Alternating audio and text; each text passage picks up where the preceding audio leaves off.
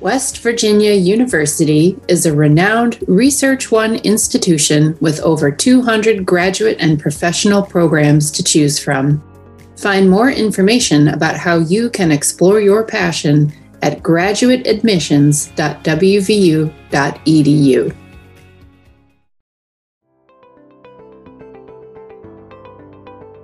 Welcome to GradLife 601, Research and Beyond, a podcast supported by West Virginia University's Provost's Office of Graduate Education and Life. I'm your host, Dr. Nanette Caronia, a teaching associate professor with the Department of English at WVU. Today, I'll be speaking with Dr. Nanette Raczka, who recently earned her PhD in biology here at WVU. Nanette received a STEM completion grant for her research on soils and climate change across global ecosystems. I'm excited to be speaking with her before she leaves for Singapore on a postdoc. Welcome, Dr. Raczka. Thank you, Dr. Caronia. I'm happy to be here. And I'm happy to be speaking with you today. Would you start us off by talking about your research on climate change and global ecosystems? I know it's an important topic. Yes, thank you. I would love to talk about that. So the overall background of my work focuses on forests and their below-ground nutrient acquisition strategies. And this is important because, as we all know, forests provide critical ecosystem services, and one of which is absorbing 1/3 of the world's fossil fuel emissions every year. However, what is uncertain is the rate at which they continue to take in this carbon with environmental stress from global change. And so my work focuses on understanding how they may respond below ground to environmental stress with global change, since trees are known to have different strategies below ground to acquire nutrients and water. And this can differ between forest types, but even between species in the same forest. So for example, my main project during my PhD was actually right outside of Morgantown. And it focused on two common temperate forest trees, maple and oak trees. And these are known to have different above ground strategies to handle water stress, but the below ground strategies they use is unknown. And so that's what my focus was on during my PhD. And so I did this to understand how they may respond below ground, but also how the microbes in the soil may respond to water stress. And that is the bacteria and the fungi in the soil that decompose organic matter, but also help cycle nutrients and carbon in the soil. So I actually built these huge frames in a forest called Elizabeth Woods, 20 minutes outside of Morgantown. And I covered these frames in plastic every summer for 3 years, of course, with the help of undergraduates from West Virginia University, but also lab mates of mine. And so this plastic would actually divert the rainfall that would fall within these plots away from the tree roots and the soil and bring the rainfall outside of the plot. And so in this way, I induced drought stress. And you would think here in West Virginia, we get a lot of precipitation and it is expected to continue in the future. However, the duration and the timing may change. So we may have more extreme rainfall events once in a summer, and then the rest of the summer can be very dry. And so I wanted to understand how these trees would respond.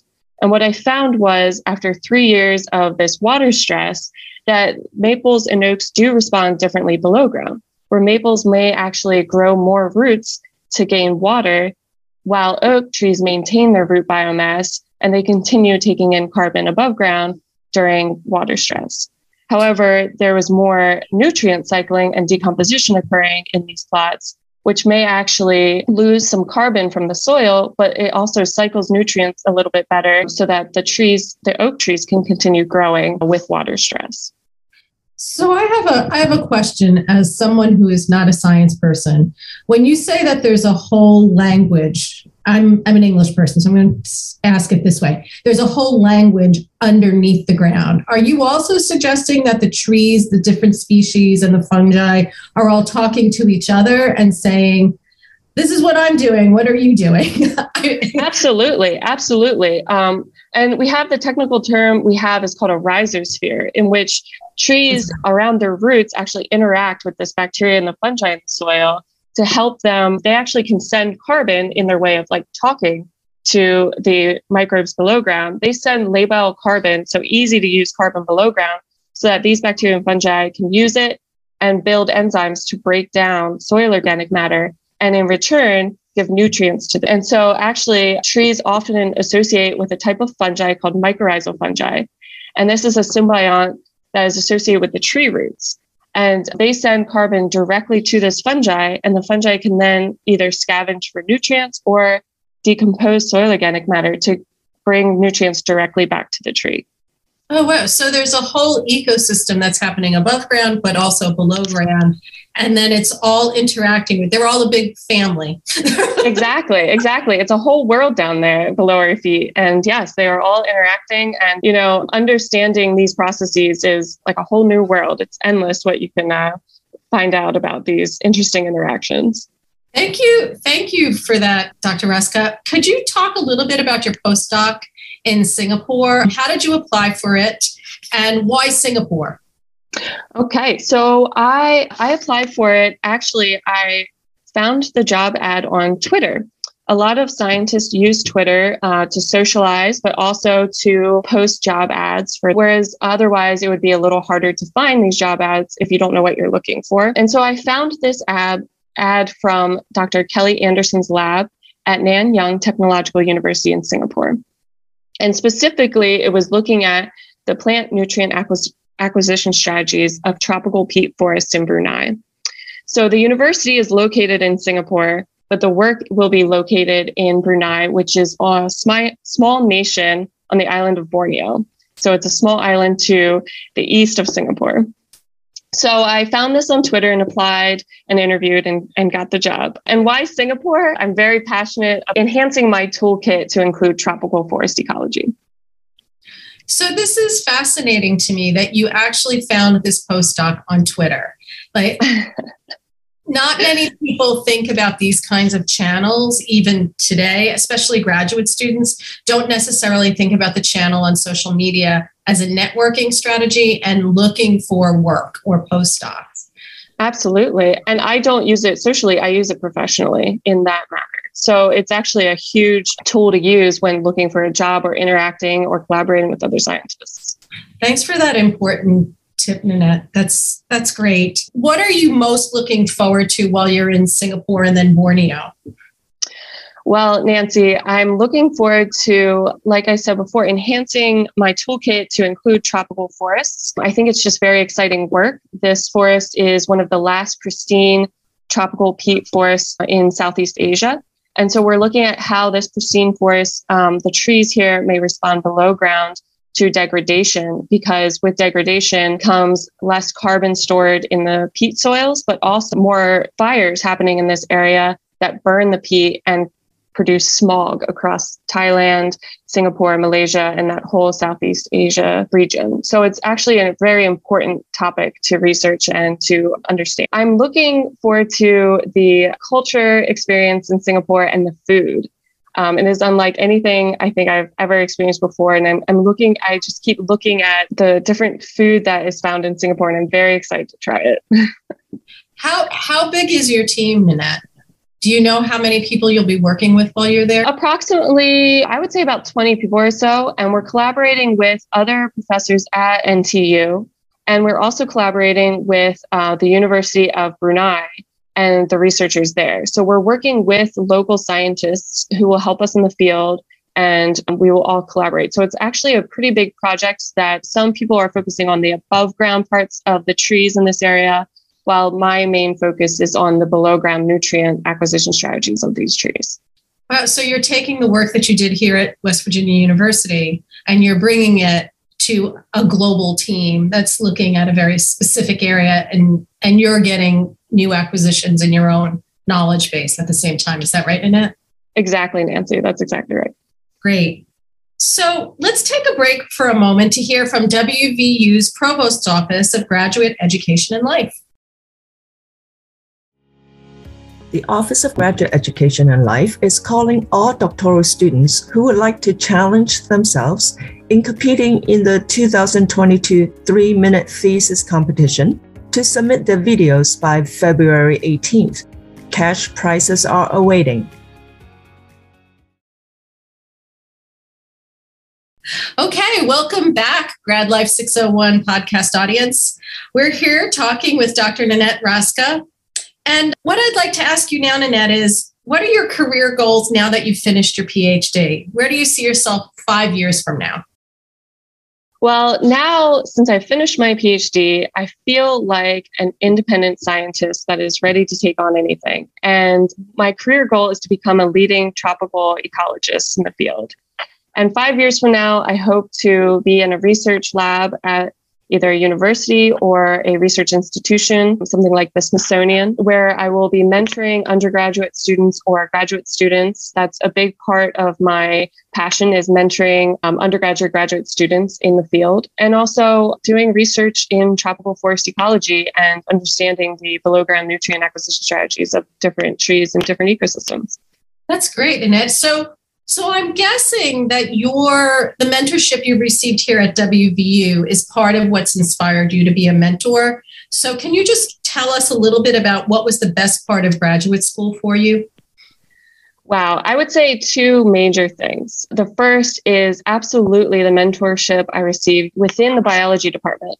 Now, my advisor, Dr. Edward Brostak, was huge in that, but also the entire was different from other departments that I've heard of from other graduate students, where it was never competitive, and professors and grad students alike, no matter how different we were or doing different research, their door was open to discuss ideas, to get advice, help on a machine, anything that you needed. And I felt that I was very much supported by the department through the different grants and contests to advance ourselves with, to just interacting with the professors and graduate students. And I found that I'm taking away many colleagues and collaborators, but also some really great friends from this experience. The second thing about the best part of graduate school was the fact that I could do field work for my job and go out and hike at Elizabeth Wood and take measurements for 3 years, year round. And some days I would just stop and be amazed that this was my job, to hike during the day and take some measurements. And I also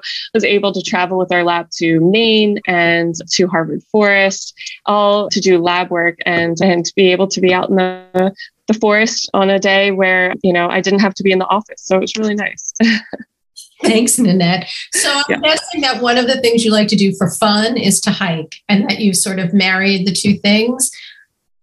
Absolutely, Nancy. I have 2 dogs, so I go hiking and walking a lot. And I did, in fact, take them sometimes to take measurements with me. But yes, so I'm a big outdoors person, but I also do love reading and watching Formula One racing and anything like that. So what's your last favorite book that you read? I'm curious. Right now, I'm reading, and I really love it. It's a Jason Matthews novel. It's the Red Sparrow trilogy, and it's a spy novel. And he was an ex-CIA operative. And so he has all these details in it that are great. But also at the end of each chapter, he gives a recipe of a food or a dish that was mentioned within the chapter. So it's really unique, and it's very well written, and a really exciting read. Well, thanks for the tip. I appreciate that. So let me ask you one more question. Can you talk beyond what you just did about the best part of graduate school? And can you give some tips? Like, you've already given us a tip about Twitter, using it as a professional social media outlet. But can you give us some things that you wish you had known at the beginning of your graduate career that you had to learn through trial and error? I know. Absolutely. I'd love to hear about that. Yeah. Yeah, absolutely. I would have 2 major things that I would give to advice to anyone going into graduate school and going into a PhD program.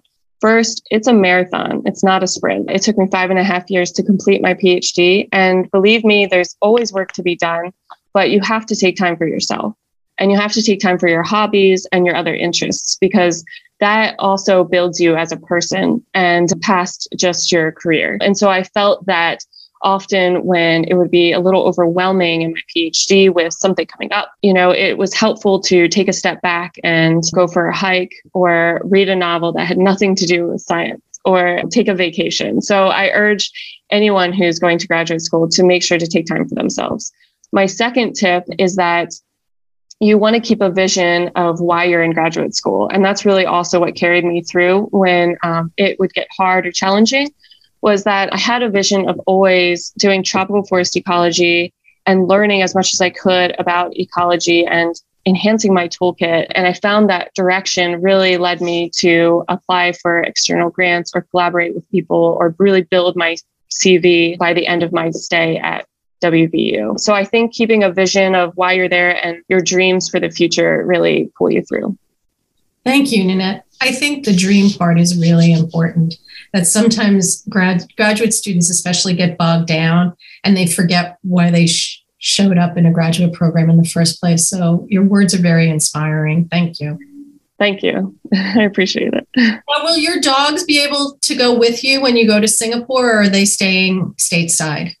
No, I'm taking them with me. So yes, they will be traveling with us and experiencing Singapore with us as well. That's fabulous. Well, have a great trip. How long will you be gone for?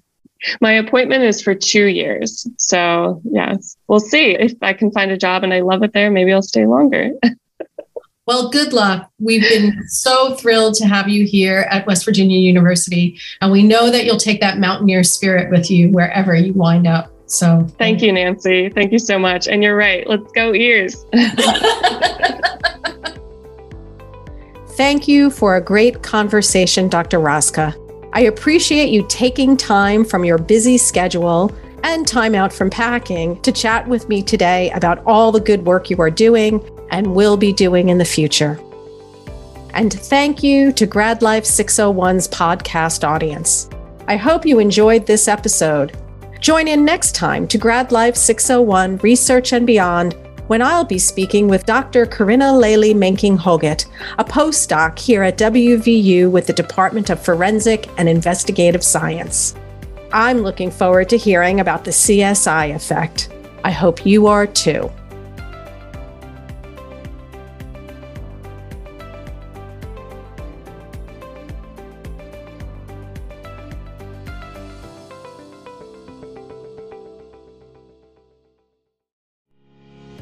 The Hazel Ruby McQueen Graduate Scholarship provides recipients with financial support for graduate study.